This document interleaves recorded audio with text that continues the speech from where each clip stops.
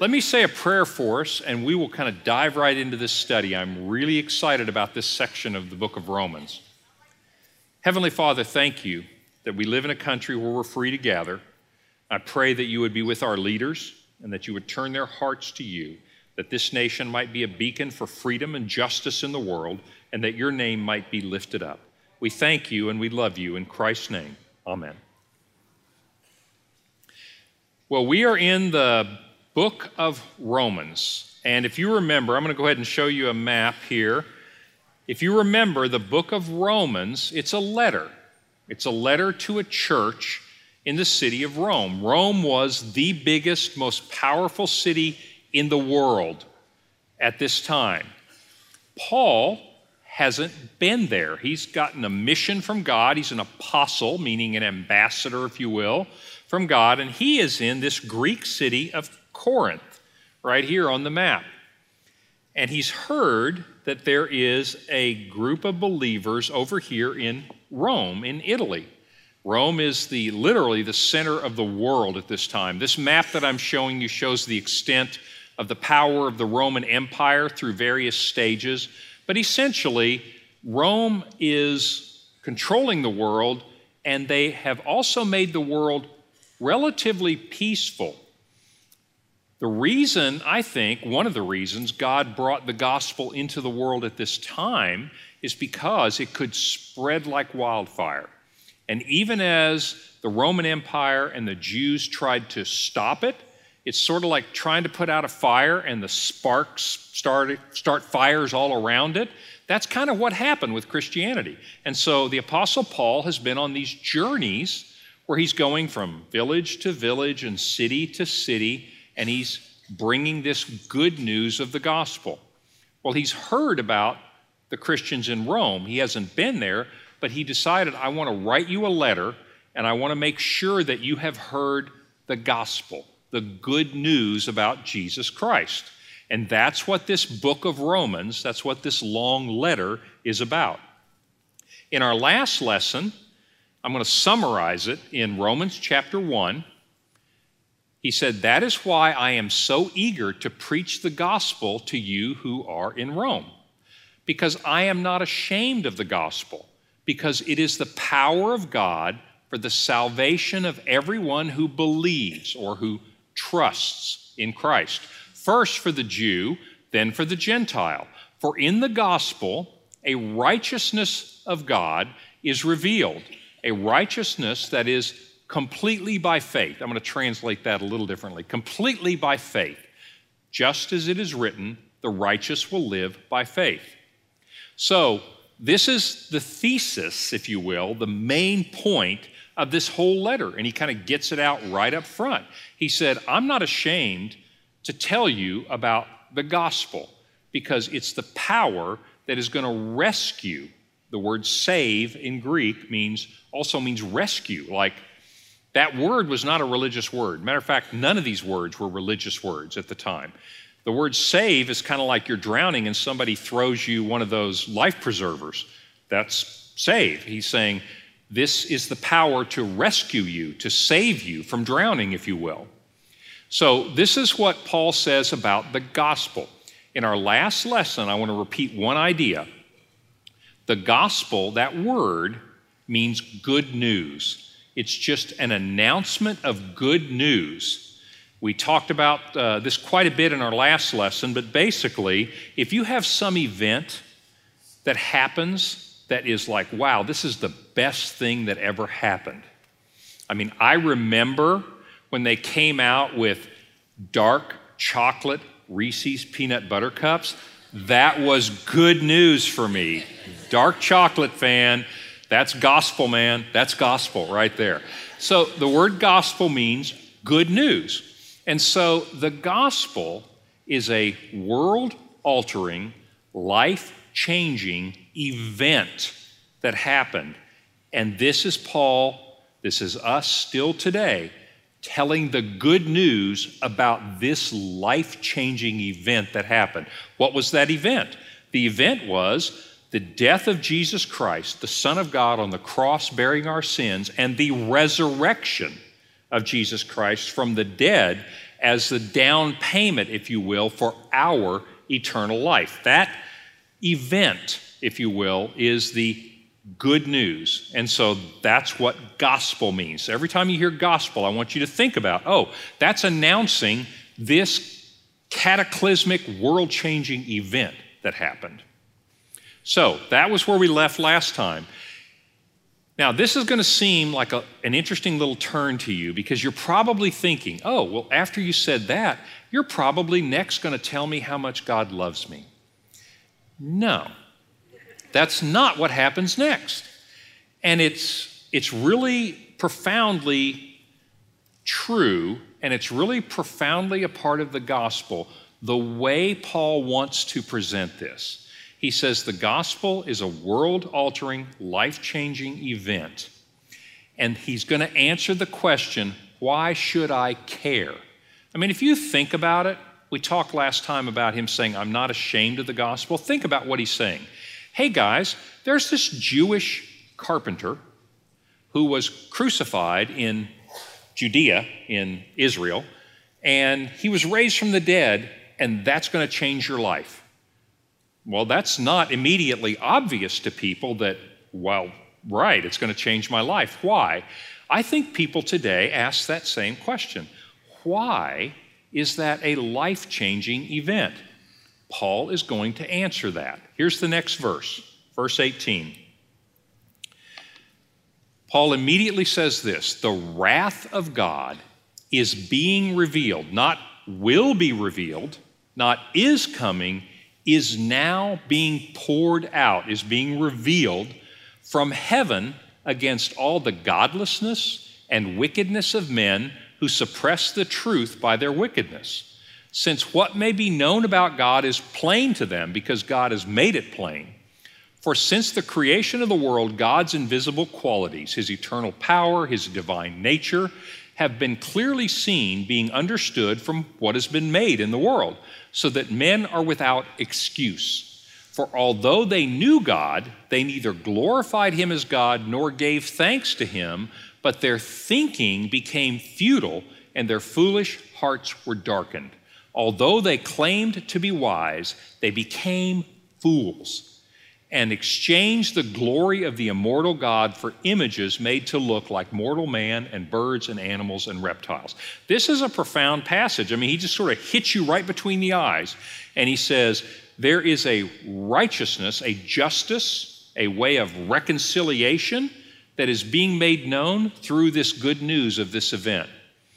And you might say, well, why do I need that? He says, because the wrath of God is being poured out against our godlessness and our wickedness. So let's camp out on that for just a minute, because I want to talk about this idea of wrath. We don't talk about it very much, but it's actually essential to understanding the significance of what Jesus Christ did. We think the word wrath, if you just use that word, people would think, oh, you are so angry, you have lost control. You think about rage. You think about losing control of your emotions. Think about road rage, right? It's like, I don't know what happened to me. I just got so angry. I was on the Hefner Parkway, and this person cut me off, and I don't know what came over me, officer.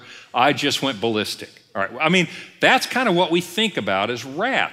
That's not what wrath is in the Bible. God doesn't lose control. He doesn't get just irrationally angry and go, oh, I don't know what came over me. I can't believe I did that. I just lost my mind out of anger. That's not what wrath is. Let me tell you what wrath is. I have a friend who had a son, and this son became really attached to a teacher in high school. Actually, you're going to hear this story a lot of places. This one just happens to be personal to me. But you can pick up the newspaper and you can read these kinds of stories. And so her son became really attached to this teacher, and she thought, this teacher is going to be a great mentor, going to help my son stay on track. And sure enough, it kind of seemed that way. The teacher took the young man under his wing and kind of brought him along. Well, after a year or so, she realized that he's become an addict. And he became an addict to opiates through the influence of this teacher. And that this teacher, it turns out, is a dealer and brought the young man along and got him hooked on the drugs, and now he was dealing drugs. Now, you can imagine what my friend thought about this. She was heartbroken, but she was furious at the wrongness of this, at the just injustice of this, that's just not right. That's what the wrath of God is like. The wrath of God is God looking at injustice and just wrongness, what we call sin in the world, and being angry at sin, sin that destroys lives, sin that leads to death. God is justifiably angry. If I looked at this woman, she was justifiably angry. That's what wrath is. It's God looking at sin and looking at all of his creation and seeing it warped and bent and people being destroyed by sin. I want you to think about it. When Jesus comes to Lazarus' tomb, you may or may not know this story, but Lazarus has died, and Jesus comes and he's in the tomb. And you remember what happens? He looks at the tomb and he weeps. Why does he weep? Because he's actually, I'll tell you the end of the story, he says, Lazarus, come out, and he brings him back from the dead. But then why would you cry? Why would you weep? Why would you be? And the Greek word there says he was angry and he was stirred up. He was in turmoil, even knowing that he was going to bring him back from death. Why is he weeping? Why is he in turmoil? Because he knows this is not the way this world was created to be. This is the effect of sin destroying my creation. That's the wrath of God. The wrath of God at sin that so seeps in and destroys us. That's what wrath is. Tim Keller kind of points it out this way. He says, Paul's confidence, joy, and passion for the gospel, for this good news, rest on the assumption that all human beings are, apart from this good news, under God's wrath. If you don't understand or believe in the wrath of God, the gospel will not thrill you, it will not empower you, it will not move you. In other words, a gospel, Jesus Christ on the cross, in the grave, and raised, without the understanding that sin will be destroyed. And if we are enmeshed and immersed in sin, we will be destroyed. That we too are in rebellion against God. If we don't understand that, there is no way that this good news is really good news to us. It will not thrill, empower, or move us. If you go back to the passage, look at what it says. It says, we can know that there is a God, and yet we exchanged, and I want you to watch this word. You're going to see this word quite a bit. Exchanging the glory of God for images, idolatry. This whole passage in Romans is going to talk a lot about idolatry. And I know you're going to say, idolatry? Yeah, that's one of those old religious words. We don't do that anymore. We don't worship shrines or pictures. Really? When I was a young man, I had a job. When I was 12 years old, Air Force Base, worked at the base commissary, and we would carry out the bags of groceries for people. And people would tip us to do it. I mean, you worked for tips, right? It's the only job you can get when you're 12 years old. But if you got a George, that's what we called it. This is a $1 bill. It's got a picture of a guy on it. And his name is George. Oh, that was a big, big tip in those days. I mean, I know that dates me. Right now, this and about $5 more will get you a latte at Starbucks. I understand that. But it was a big deal to me. But we still worship the image of people, don't we? Don't get me started about the whole triangle and the eye on the back. That's another lesson, another time. That's a whole different deal.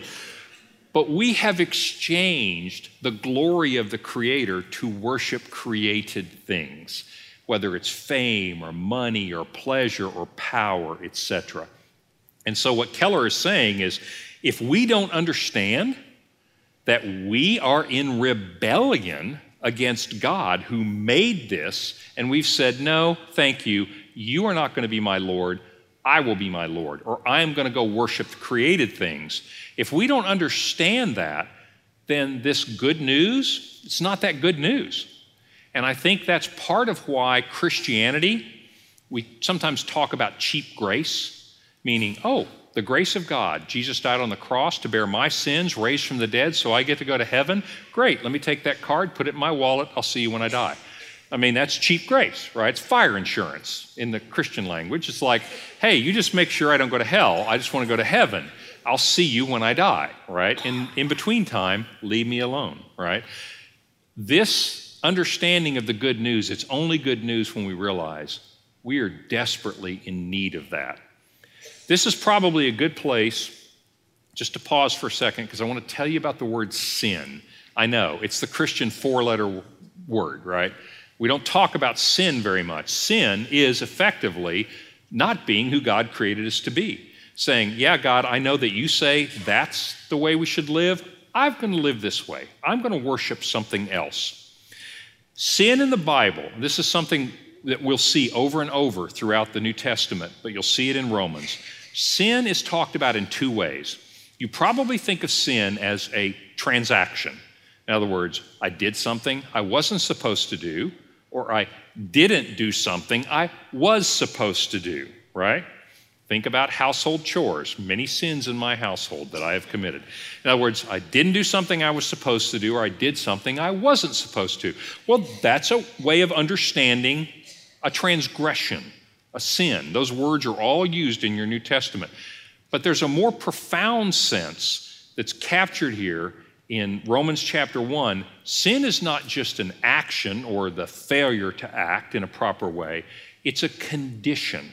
It's a status that we have. It's a condition of being in rebellion against the King. And so the wrath of God is simply the justifiable anger of us distorting God's creation and being in a situation where we are, I'll show you the list of things that we do in a minute, the sins that we commit. So sins are actions, but they're also a situation in which we are in. So let's move on. You'll see this play itself out. This is an interesting commentary by Doug Moo on this passage, this idea about understanding the wrath of God. It's something we don't talk about much, but he makes a good point. He says, perhaps a greater danger to the church is the persistent tendency in the midst of the awakened interest in spirituality to view God as a purely benign being. If God exists, so many people seem to reason, then he must be a good God who has our interests at heart. Surely he could never be angry with us or do anything that might inconvenience us. This view of God is far from the biblical view of a holy and just or righteous God whose very nature demands that he react negatively to sin. Ultimately, a failure to appreciate the reality of God's holiness and its implication, which is wrath against sin, warps our understanding of the Christian faith. And that's true. And that's why in the book of Romans, as Paul begins to explain the good news of the gospel, he begins with, we are all under a death sentence, if you will. We are all in rebellion against God. He's going to make his case in the next few passages that I'm going to show you. I want you to think about this like a court case is about to happen. He's basically announced a verdict. He says, you guys are all under God's wrath. All of humanity is. You say, really? Well, make your case, Paul. And that's really what he does in 1:18 through 3:20 is a case to make his point like a prosecuting attorney might do. N.T. Wright puts it this way, and he gets back to this idea of idolatry. Idolatry shows up in a lot of ways. He says the point is this: if you exchange God. And you're going to see that word exchange quite a bit in this passage. For an idol, you will exchange your genuine humanity for a distorted version which will do you no good whatsoever. In other words, we pursue an image of humanity. We pursue fame, fortune, whatever it is we think will make us happy, fulfilled, secure. And what he's saying is, those are idols that we follow, and it's a distorted vision of humanity. It's like sin. Marty says this so well, our senior pastor, Marty Grubbs, that sin will take you farther than you want to go. It will make you pay more than you want to pay, and it will make you stay longer than you wanted to stay. In other words, the promises of sin are lies. And when we follow that, we have a distorted view of humanity. Well, let's look at this next passage. He said, therefore, since we all know God in some sense, but we have turned away and we have made a trade. We have exchanged. And so I want you to think about, Paul's a prosecuting attorney. He's going to make 3 points. He's going to talk, first of all, about, well, what about just the average person that doesn't know the Bible, that doesn't know anything about God? He said, you can look at creation and know that there is a God, that there is something bigger than what we are. I saw a study this morning, by the way, I was reading about it, that psychologists have done studies and found it to be true that the more we lie, the better we get at it. I know, we needed to spend a lot of money to find that out, because you didn't know that, did you? And the more we lie, it affects us. It changes us. And so there is written inside all of us, and this is an interesting point. In every culture, in all times, people lie, but everybody knows there's an unrightness about it. There's something wrong with this. There is no culture that normalizes lying. Now, there are cultures that say, oh, you should lie to people that aren't in our clan or aren't in our tribe. You can lie to people outside, but there's not a single person, not a single group of people in all of the history of humanity that hasn't known that, you know what, when you look mom in the eye and you lie to her, that's a bad thing. Something bad is about to happen to you. It seems to be wired into us, doesn't it? And that's what Paul is saying, is that there is enough knowledge wired into all of us to know that there's something out there. And yet, here's his accusation. He says, but God gave them over in their sinful desires to sexual impurity for the degrading of their bodies with one another. In other words, because they rejected God and began to worship other things, creation, instead of the Creator, he gave them over. This is a verb that you're going to see also. They exchanged the truth of God and worshiped created things rather than the Creator. And so God gave them over to shameful lusts. Even their women exchanged natural relations for unnatural ones. In the same way, men also abandoned natural relations with women, were inflamed with lust for one another. Men committed indecent acts with other men and received in themselves the due penalty for their perversion. Furthermore, since they did not consider it worthwhile to retain the knowledge of God, he gave them over to a depraved mind to do what ought not to be done. They have become filled with every kind of wickedness. Every time I read this, I'm convicted. Look at this. Greed, depravity. They are full of envy, murder, strife, deceit, malice. They are gossips, slanderers, God-haters, insolent, arrogant, boastful, heartless, ruthless. Although they know God's righteous decree that those who do such things deserve death, they not only continue to do them, but also approve of those who practice them. So Paul is a prosecuting attorney, and he says, look at everybody out there. You know enough to know that those things are not right. And the fact that you know them and you do them means you have exchanged the glory of God for some other pursuit, some other idol that you will pursue. That's his first point. And that's true for all of humanity. All of us have pursued these things. It's really interesting, that little verb, it's one verb in Greek, God gave them over, is a judicial word. It's sort of like, it's used in other Greek texts to mean the judge has said you're guilty, and so you are given into the custody of the constable or the police, and they haul you away. That's that word. He gave you over. He said, you are guilty, and so lead them away to prison. That's the word. You've been remanded into the custody of the jailer, if you will. That's what it's saying, is because we made this trade and we turned our back on God, He gave us over to be led away in chains of our own making. Oscar Wilde, not necessarily a great theologian or great guy, but he very clever. He said this, when the gods desire to punish us, they answer our prayers.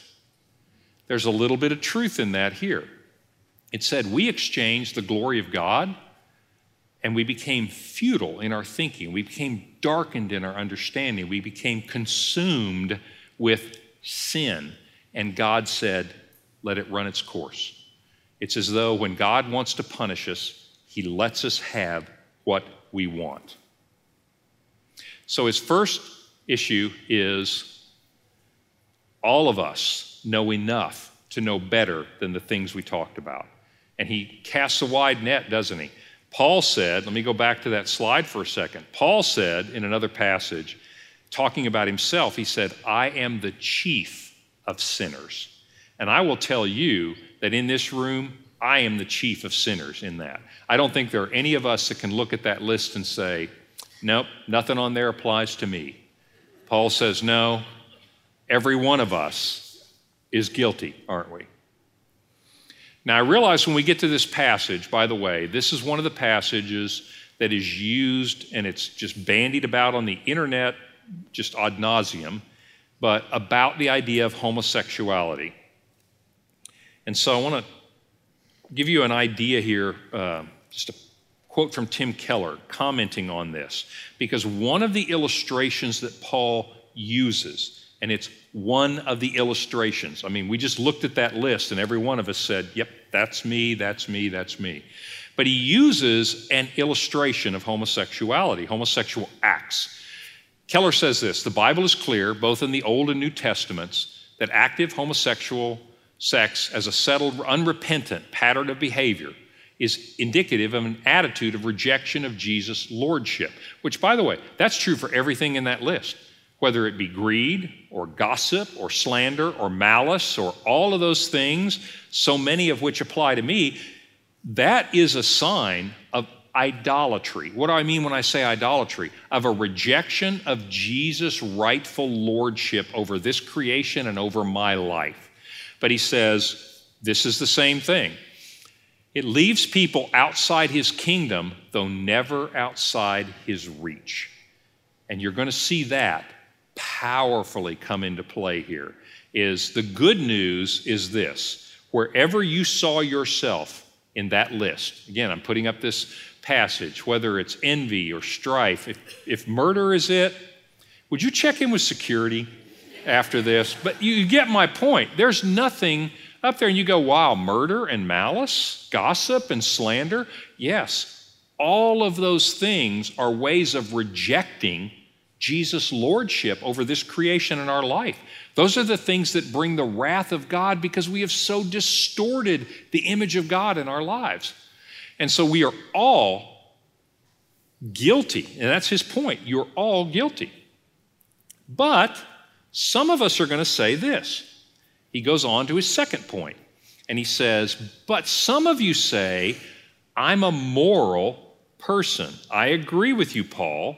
Those heathens, those people that don't know any better, they should at least know there's a God. They at least know that lying to your mom is not a good idea, and yet they do it anyway. Absolutely, wrath of God should rest upon them. In fact, whatever sin I don't have, I usually go, oh, people that have that sin, oh, that's really bad, right? And so we would make an objection. And so Paul answers the objection. The objection is this, wait a minute, Your Honor, I'm a moral person. I have a moral code. I'm a, quote, good person. I'm a good old boy. I'm a good guy. I have a good heart. Bless your heart. Have you heard these phrases? Those are ways of saying, hey, I'm a moral person. I do good stuff. Paul says this. He says, you have no excuse, you who pass judgment on somebody else, because at whatever point you pass judgment on the other, you condemn yourself, because you do the same things. Now, there's a passage in the Bible that's, in my opinion, the most abused passage in the Bible, and that is, judge not that you be not judged. Well, if we're not supposed to judge, then Jesus is in deep trouble, because he went around drawing lines, and we're not to judge one another, but the Scripture does. In fact, you saw that list, and every one of us was convicted, weren't we? There's judgment in the Scripture. It's judgment that calls us to turn around. It calls us to repentance. But it says this, if you think you're a moral person and you're better than other people and that they should be condemned, but you shouldn't be condemned, I'm talking about most of the secular world in our society. He says, you know what? You do the same things. Now, we know that God's judgment against those who do such things is based on truth. There's no doubt those people are guilty. So when you, a mere man, pass judgment on them and you do the same things, do you really think you will escape God's judgment? Do you show contempt for God? He says, because of your unrepentant heart, you're storing up wrath for yourself on the day of God's wrath when his righteous judgment will be revealed. Here's what Paul is saying. He says to the moral person, he says, you cannot live up to your own moral standard. I'm taking this outside Christianity. I'm going to talk to anybody out there who thinks, look, I'm not a believer. I'm a good moral person. Here's the Bible's contention. You or I cannot live up to our own moral standard. If God judged us by our standard, we'd still fail because we all have double standards. We're all hypocritical. Francis Schaeffer, one of the great theologians in the latter half of the 20th century, he kind of talked about this idea of the invisible tape recorder. And think about this. Suppose that since you were born, you had around your neck on a string an invisible tape recorder, and it recorded everything you've said all through your life. And so you go to heaven, you get to the pearly gates, there's Peter. I don't know why Peter's stuck at the gates, it just he is. So you get to the pearly gates, there's Peter, you get to judgment, and God says, well, I tell you what, I'll judge you by your own standards. What's your morality? And I tell him my morality, and he says, great, let me take off this tape recorder. I go, what tape recorder? He goes, this little tape recorder that you couldn't see that I've had around your neck. Forget about seeing my thoughts. Forget about seeing the motives of my heart, which God can do. Schaeffer said, what if he could just hear everything you and I have said? Would that condemn us? I think it would, wouldn't it? Paul's saying everybody knows enough to at least know there's a God, and yet we've all failed. And those of us who say, well, I not only know that, I'm at least a morally good person, Paul said, if God judged you by your own moral standard, you would fail. And that is true. You don't know anybody who lives up, including me, I'm not trying to be judgmental here or self-righteous, no one lives up to their own moral standard. There's nobody in this secular world that says, I'm a good person, who lives up to their own moral standard. And so Paul says, that's my second point. If you think you're a good person, you don't even live up to your own standard. I'll tell you what, we'll let God judge you by your standard, and you won't live up to it. That's his point. Well, but then some of us would say, well, yeah, I agree with that. Those secular people who think they're good moral people, they're hypocrites. They don't really do what they believe. They like their friends, they hate their enemies. And yes, those pagans out there, they don't even know the basics and they violate it. But I'm a religious person. I read the Bible. Well, that's Paul's third point. Bad news. He said, now you, in his day, those were the Jews. Who were the chosen people? The Jews. Who had the word of God? The Jews. Who were the good people? The Jews. There were Jews and there were ethnic people. You know what the word Gentiles means? Ethnic people. Not like us. Not pure, unclean, right? That's what I mean. There were Jews and there were all the unwashed humanity out there. And so Paul speaks to the Jews and he said, now you, if you call yourself a Jew and you rely on the law, meaning you have the Word of God, you read the Word of God. God loves you. God loved Abraham. He loves me too. I get to talk to him every Saturday in synagogue. And you brag about your relationship to God. If you know his will and approve of what is superior because you've been instructed by the law, if you're convinced that you're a guide for the blind, you're a light for those who are in the dark, you're an instructor of the foolish, you're a teacher of infants, because you have in the law the embodiment of knowledge and truth, you then who teach others, don't you teach yourself? You who preach against stealing, do you steal? You who say that people should not commit adultery, do you commit adultery? You who say don't worship idols, do you rob temples? You who brag about the law, do you dishonor God by breaking the law? As it is written, God's name is blasphemed amongst the Gentiles because of you. Here's what Paul is saying. The moral person cannot live up to his own moral standard, and the religious person can never live up to God's standard. In other words, whether you know God, you have morality, or you read your Bible, you're a Jew, you're God's chosen people, your morality, you can never live up to your own standards, and we can never live up to God's standards. And so what Paul is saying here is that every single one of us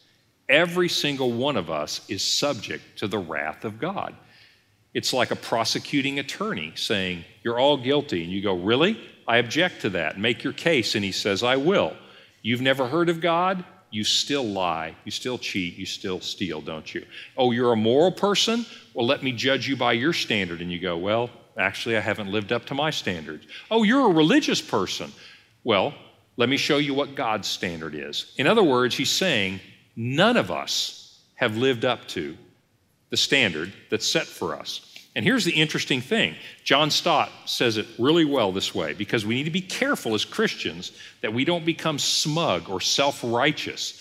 He says we work ourselves up into a state of self-righteous indignation over the disgraceful behavior of other people, while the very same behavior seems not nearly so serious when it is ours rather than theirs.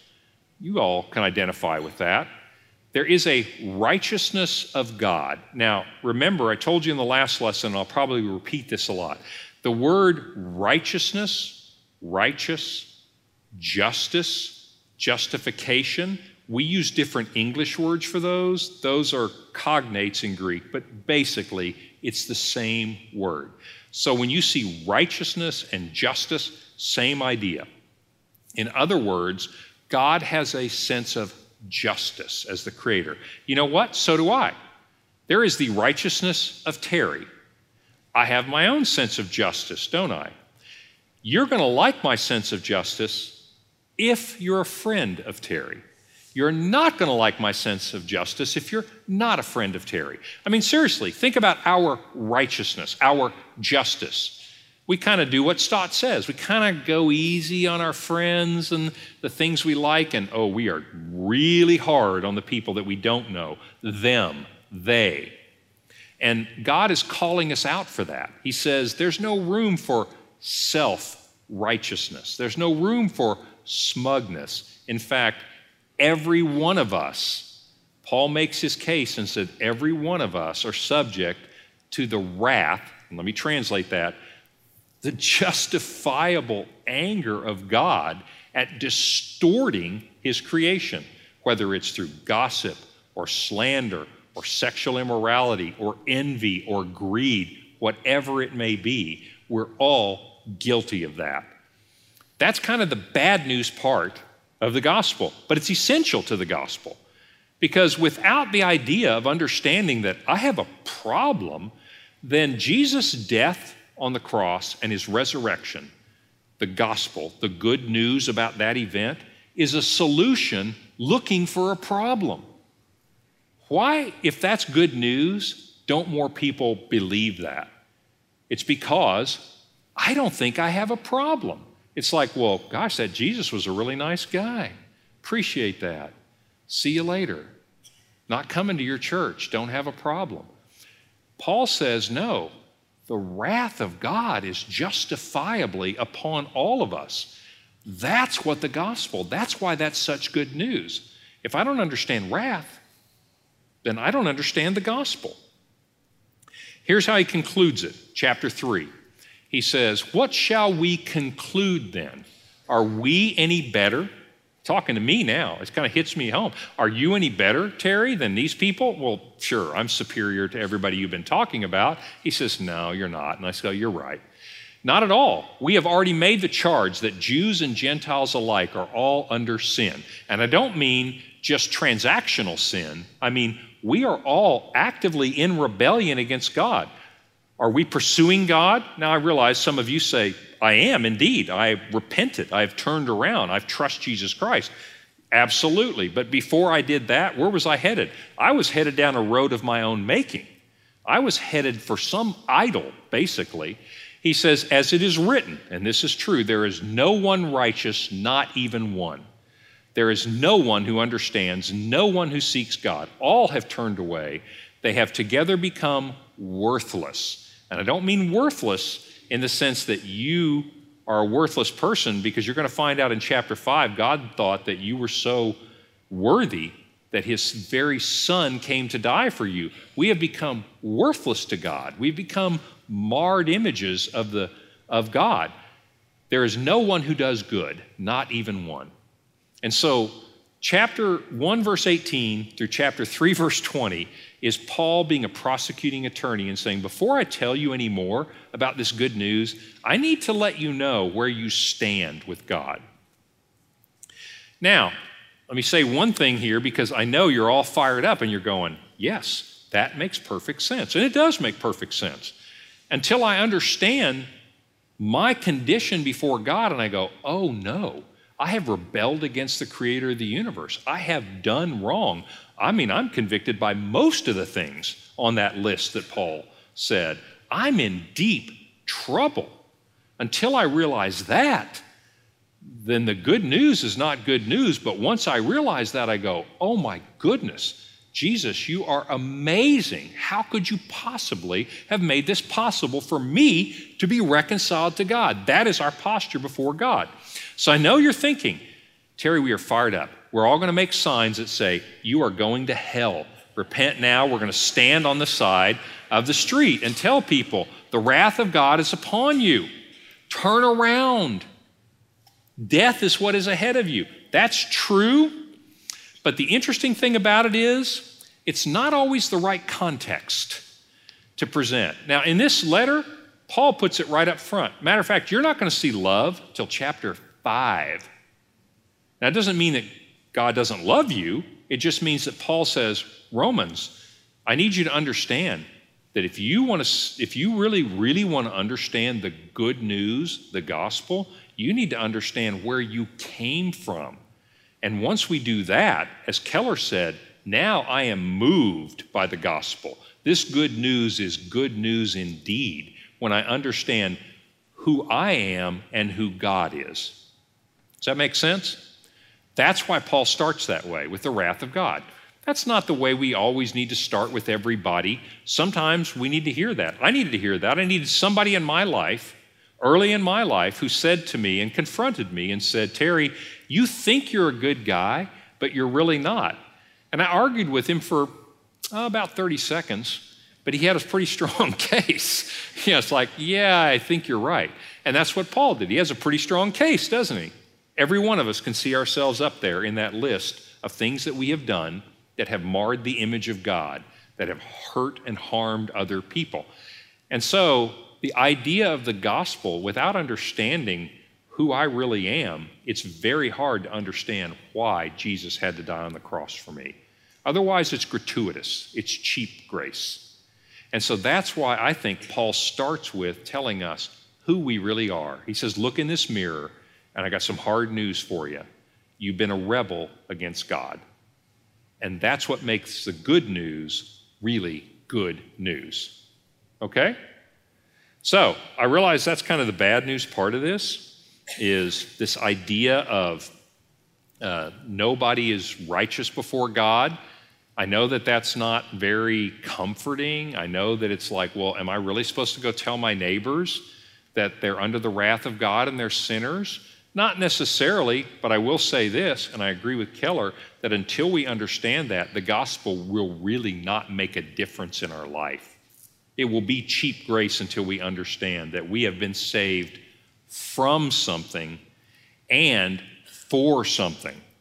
But for me, the first realization was I've been saved from something. I've been saved from a life that leads to death. And we'll see a little later in Romans, Paul's going to say sin leads to death. And that's the only place that road goes. But when you put your trust in Christ, that leads to life. It's two different roads. And we made an exchange, and we made a very bad exchange, didn't we, when we chose to walk toward an idol, whatever that may be in our lives. And so that's what Paul is saying. He said, you need to know where you've come from to understand the good news. And then the rest of Romans is going to be, now let me tell you what you've been saved for. In other words, it's not just fire insurance. I've been saved from a fate. I've been saved for an adventure.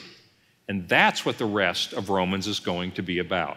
Next, we're going to talk about the cure for this terminal illness called sin. Remember I said sin is a transaction, but sin is a condition. It's like a terminal illness. I'm going to tell you one story, by the way. It's a little off topic, but when you think about talking to people about the good news of Jesus Christ, and the best way, by the way, is to say, this is what I was, and this is the good news in my life, and this is how it's changed everything. The good news of Jesus Christ really was life-altering to me. I was this, I'm now that. That's a powerful way to talk about it. It is explicit about wrath, but that's really what I'm saying is, I used to be here. I used to be going that direction, and that was a one-way ticket to nowhere. And now, because of that, because of what Jesus Christ did, this is me now. And you may be thinking, well, how are my friends going to take that? It's a really interesting story. I don't know if you remember this comedic duo called Penn and Teller. Penn, Gillette, big tall guy, Teller, real short guy. And they are comedians. And so Penn Jillette, the big tall guy, noted atheist, notable atheist. But you can get on the web and look this up, and you'll see him tell this story. He said, one time after a show, there was a guy waiting there to talk to me after the show. So the guy came up to me, and he was very polite, said, I really enjoyed your show. You're so funny. You're a pretty smart guy. He's a really pretty smart guy.